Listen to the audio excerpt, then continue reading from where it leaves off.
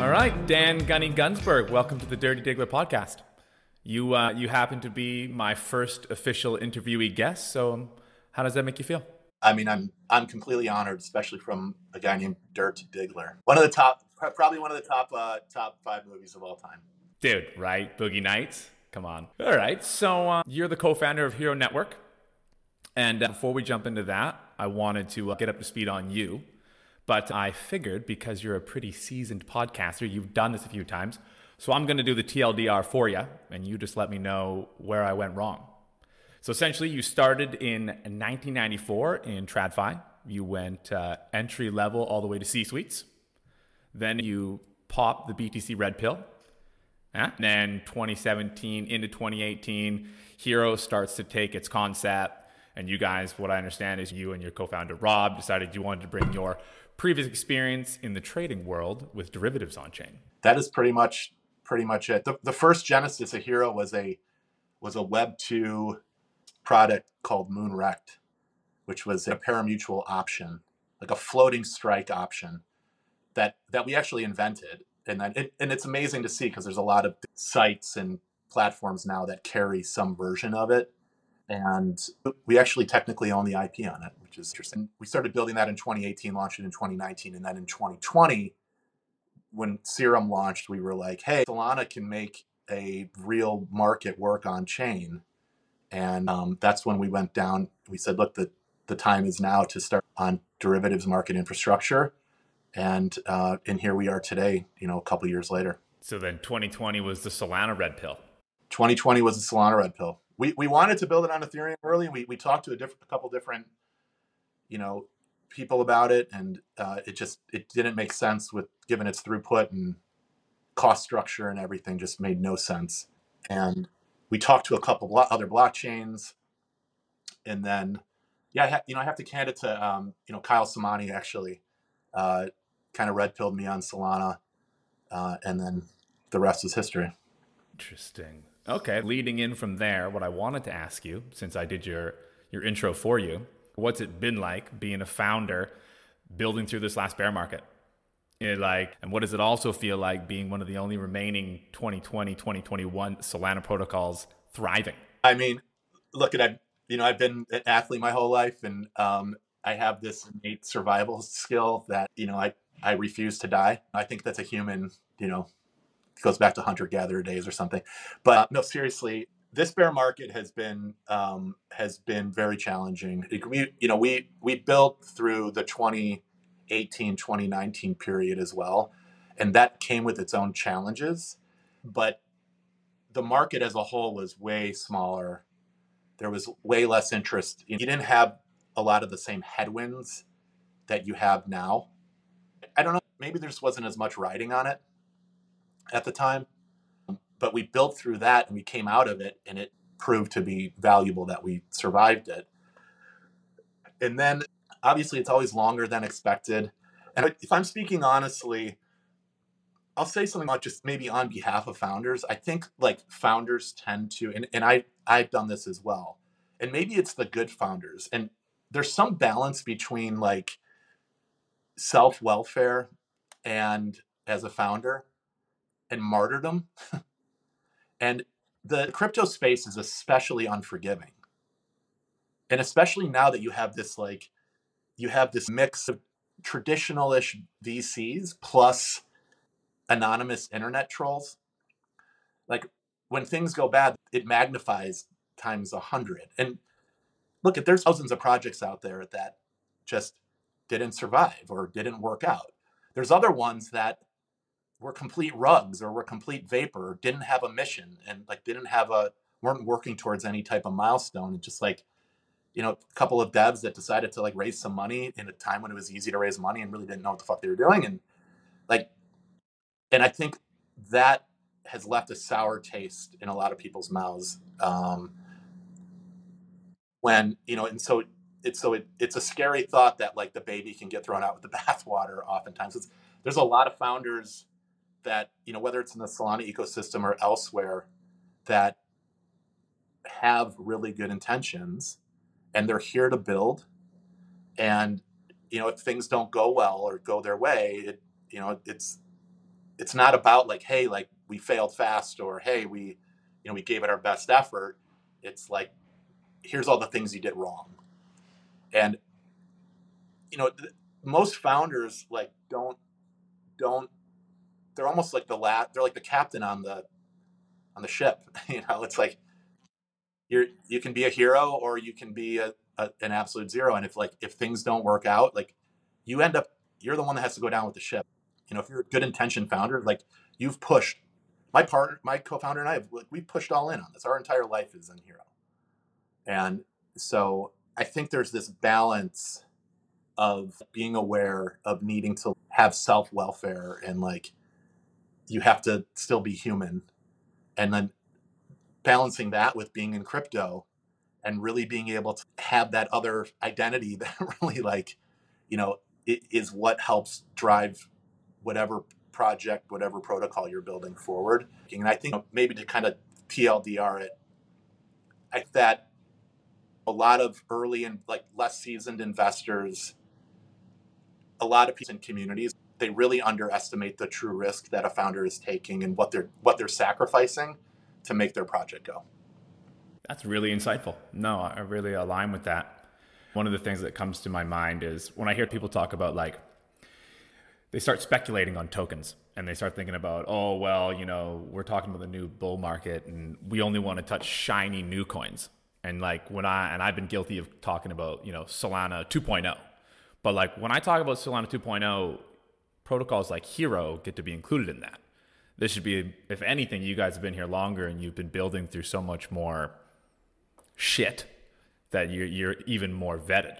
Yeah, I mean, look, we didn't even address the white elephant in the room, which is FTX, like for everybody, which, I think maybe we're in the later innings of like seeing that flush out of the system. I mean, it's going to take a lot longer now, to really get it out. But I think, to your point, a lot of that like 1.0, like Hxro was not a 1.0. Hxro technically is still it's an ERC20. Like it didn't spawn out of like an FTX love triangle. Yeah, it wasn't. It didn't work like that. It came to Solana already a seasoned token, and I think when people talk about DeFi 1.0 or Solana 1.0 in the token context, they're talking about these low float, high FDV, like maps or Oxy or things like that founders that didn't really understand that, like, it was really these FTX backed projects that were really just backdoor ways for FTX to launch perps and then like turbo hedge their massive positions by just like constantly selling the perp.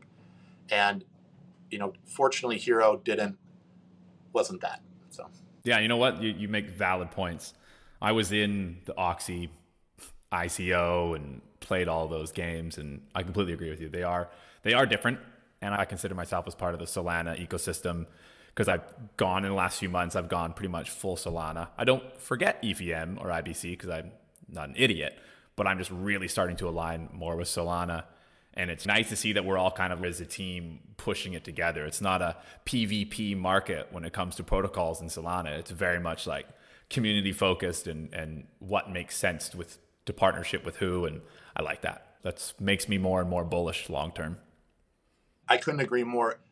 One thing I'll say with Hxro is we built on Solana, and I mean this genuinely, like I've said this publicly, is we came to Solana because it was the right tech for what we wanted to build.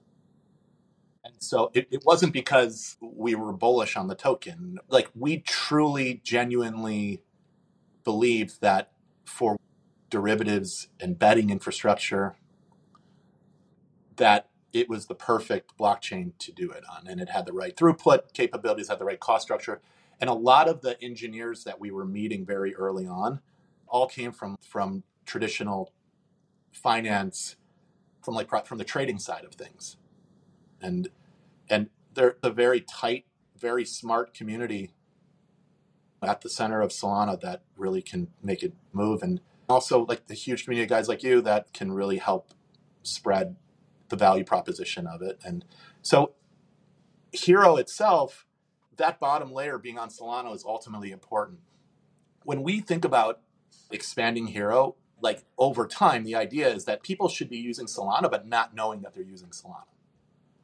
They're building from Hxro's infrastructure that is built on top of Solana. But it's, and I think it's important because without that, you end up getting too tribal. Like, and you lose a massive market of users that are like, they're EVM based. And now there's things that are being built like via MetaMask or like Soulflare is doing some cool stuff. We have some projects that are building, that are in the Hxro ecosystem that are doing like some EVM connectivity stuff. Like all of that, I think, it should be kind of like the tectonic plate under the crust of the continent, and Hxro's the continent. Like you don't think about the tectonic. You're not like, oh, I'm on this particular tectonic plate. I'm living in China or wherever I'm living. That's like the analogy there works perfect too, because you have global citizens and then you have people that are wholly identified by one country or one state. And so like, are you ETH maxi, is Solana maxi? And you're right. I think you leave a lot on the table by trying to disclose yourself as one. And that's why every time I say I enjoy Solana a lot, I always preface it with I also am an EVM IBC enjoyer. I'm not going to pigeonhole myself. That's smart. Like you said, yeah, if you're in the crypto world, like how can you not be? And even if like just having an appreciation for what it is about the other blockchains that drive people. And like the Ethereum EVM world has caught massive network effects that have not quite hit Solana yet. Like, they will eventually, but my position on it is I don't want it to be about euphoria on Twitter and everybody acting giddy. Like I want it to be because there is a like impenetrable, badass, hyper fast, very usable, easy to build blockchain that the Hxro ecosystem can rely on and not ever risk having like a Google Glass moment. And you know what I mean? Like that's the extent of why it's important to me. And some of the things that I'm seeing come out already and some of the dApps that are getting built on top of Hxro Network are very much going to blow people's minds, I'm pretty sure. Not going to know you're on Web3. I believe that. I think now's a good time to jump into some question rounds on Hxro, get in a little bit to more protocol level stuff. What do you think? Absolutely. Let's do it. Okay. You guys refer to Hxro as the shared liquidity layer, which I think makes a lot of sense. And my question is, if you were to title a book, The Hxro Network for Dummies, how would you describe the introduction? I would open it by saying Hxro is an ocean, and to have an ocean has many inlets to it that have lakes and ponds connected to it. And ultimately everything drives back to the ocean.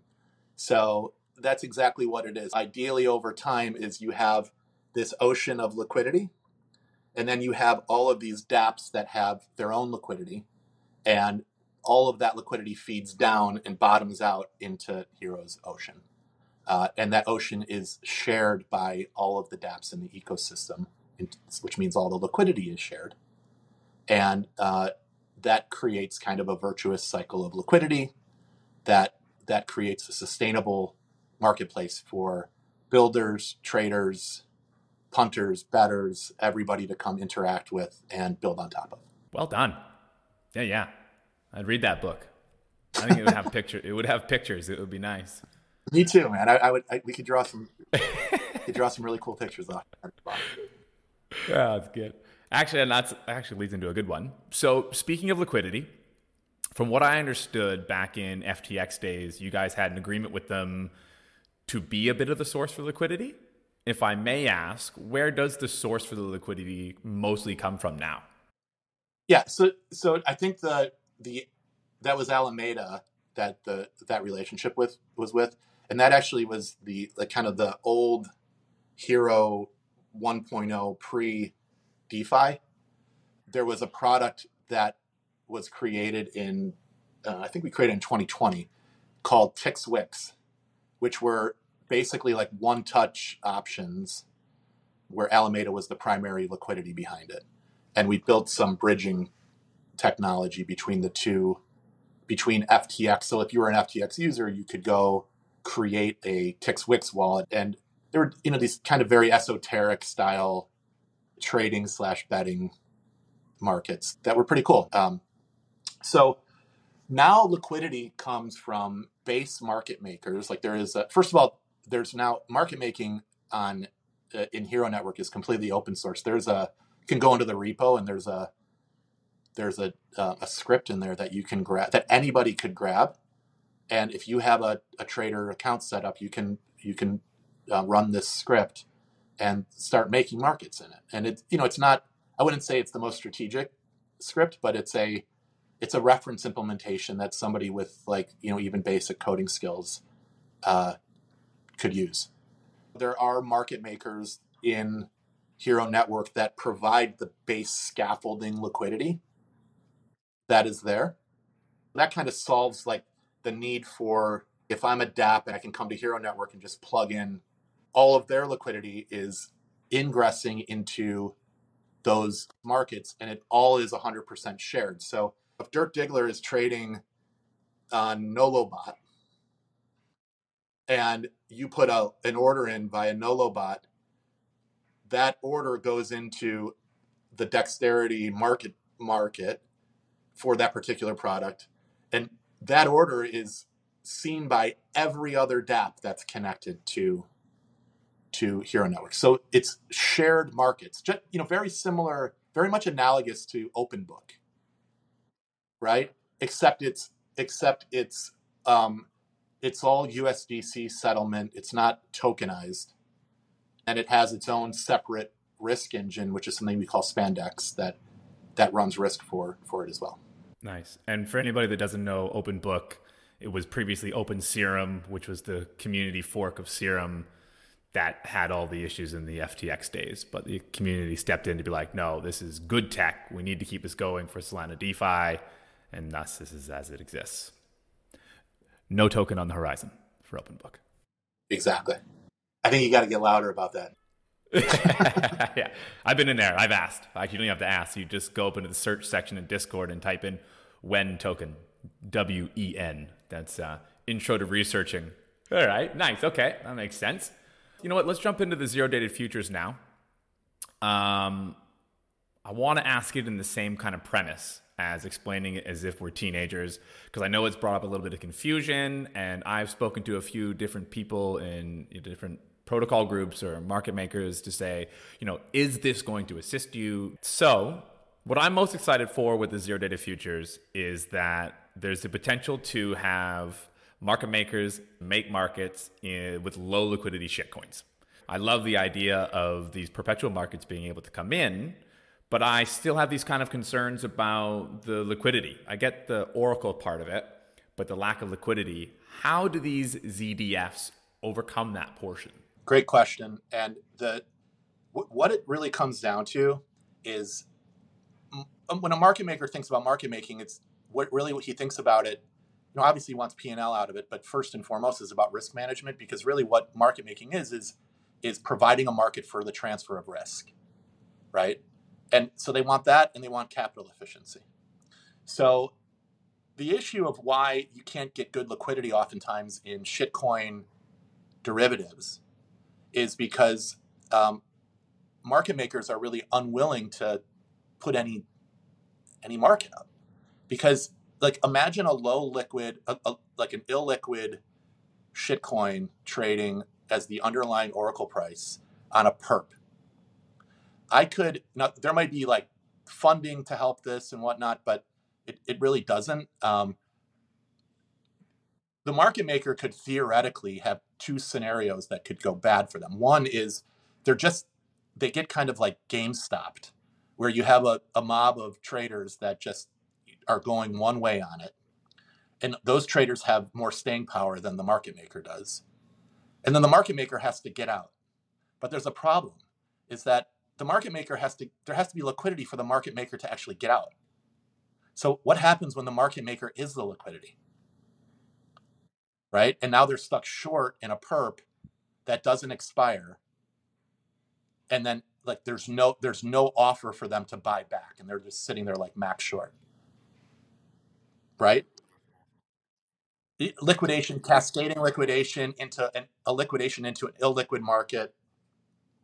The underlier is illiquid. The underlier can also be very easily manipulated, right? The underlier is the oracle price, is the spot price, is the spot. So like in the context of like Harry Potter, Obama, Sonic 10 Inu, which was the first ZDF. Actually, the ETH ZDF is the first one that launched, but the Harry Potter one was kind of the first real shitcoin to launch on it. So like the underlier is it tracks the spot price of Harry Potter of the Bitcoin ticker. And then it settles to that oracle price every day. So imagine a scenario where if that was a perpetual, like the whole community can come and just run the market maker over, and then the market maker still has to cover that position. But if he covers it, like, and there's a liquidation, like he's going to get liquidated into a vapored market. And so it's too easily manipulatable. They don't mess with it. Now, let's just take that one scenario and now say, hey, hey, market maker, you can come trade in this. And every day we're going to guarantee that worst case scenario, you're going to get flat. Like the contract is going to get everybody flat. That's one. And two is the fact that it settles to the underlying spot price. There will be a massive basis that will get created if everybody's trying to jam the derivative higher. They'd also have to go in and like really buy up the underlier, the spot oracle price.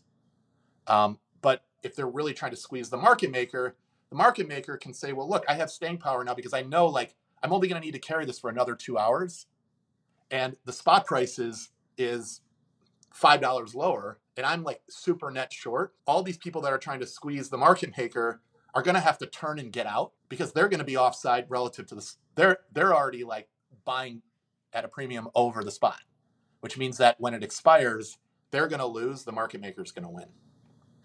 So you're essentially created a new game of like 24, 25-hour basis trading.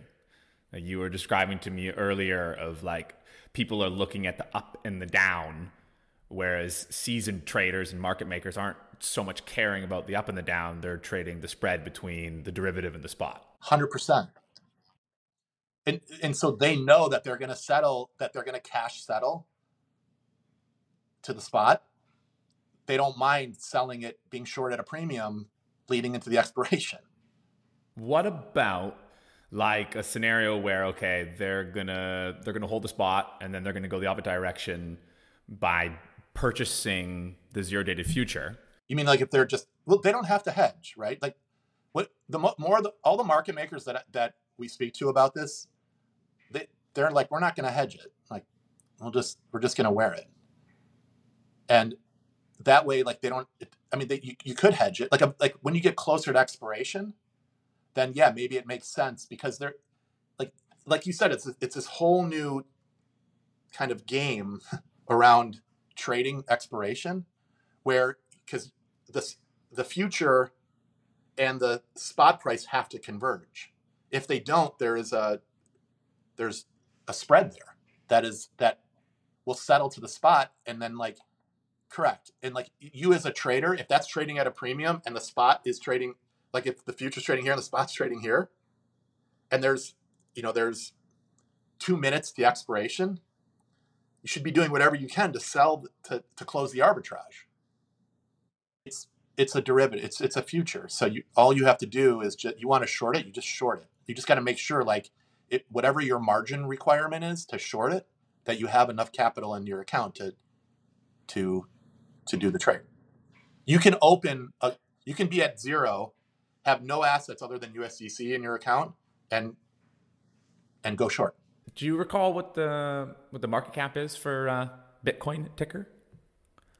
Because it's got to be. Is it in the tens of millions, hundreds of millions? Because that makes it kind of liquid. Harry bonus Sonic 322 market cap ranking. So it's like it's a bona fide shitcoin, but it's not illiquid. So I wonder, like the test case has got to be let's throw 100,000 or a 500,000 market cap rank into this and test it live to see if, like, is a market maker going to get boned? It's a really good question. It's like, I wouldn't put it in the like illiquid camp, right? Like, it has some meat on it for sure, but it's definitely not. Maybe it's more of a shitcoin blue chip than an actual blue chip. So. All right. So I love that you guys are building open source tech. You're putting it out there. You're saying if it doesn't work, okay, go test it. If it does break, it doesn't really matter, because then you'll make the next iteration and then the next iteration and the next iteration, and that's why we're here. That's right. And maybe it won't be us. Maybe it'll be somebody else, that like another group that's building to Hxro Network that's like, hey, we want to make these modifications, and they do it, and that's the beauty of it, right? So true. So you know what? I had a couple more questions, but you know what? I'm gonna save it for round 2. Force you to come back onto the Dirty Diggler. Never, man.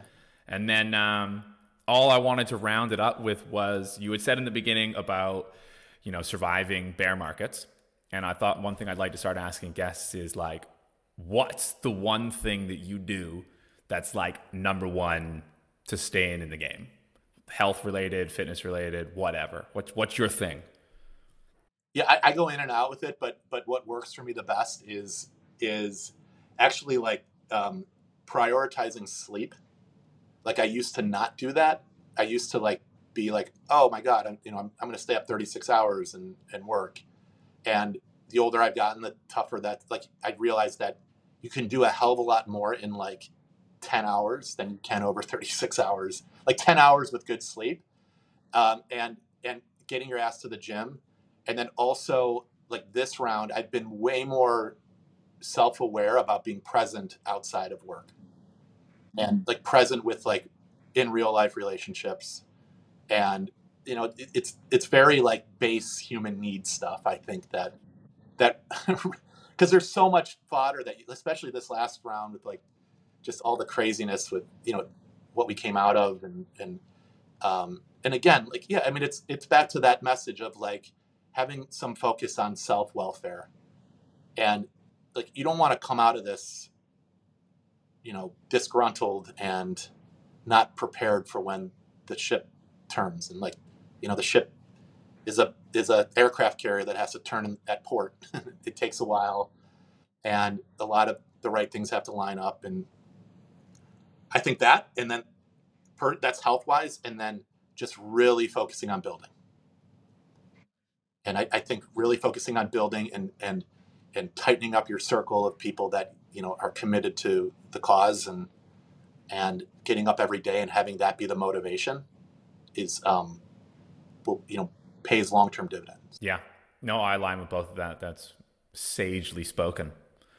Well, you're going to be at Breakpoint, you mentioned? We'll be at Breakpoint, and we'll be speaking there. And I'm excited to meet you in person and see the rest of the Solana community there. And hopefully this year it'll be at the dead low and not at the dead high. I'm here for that. My bags agree with you. All right. Thank you very much. Appreciate it, Gunny. All right, man. This was great. I really appreciate it, and look forward to round 2.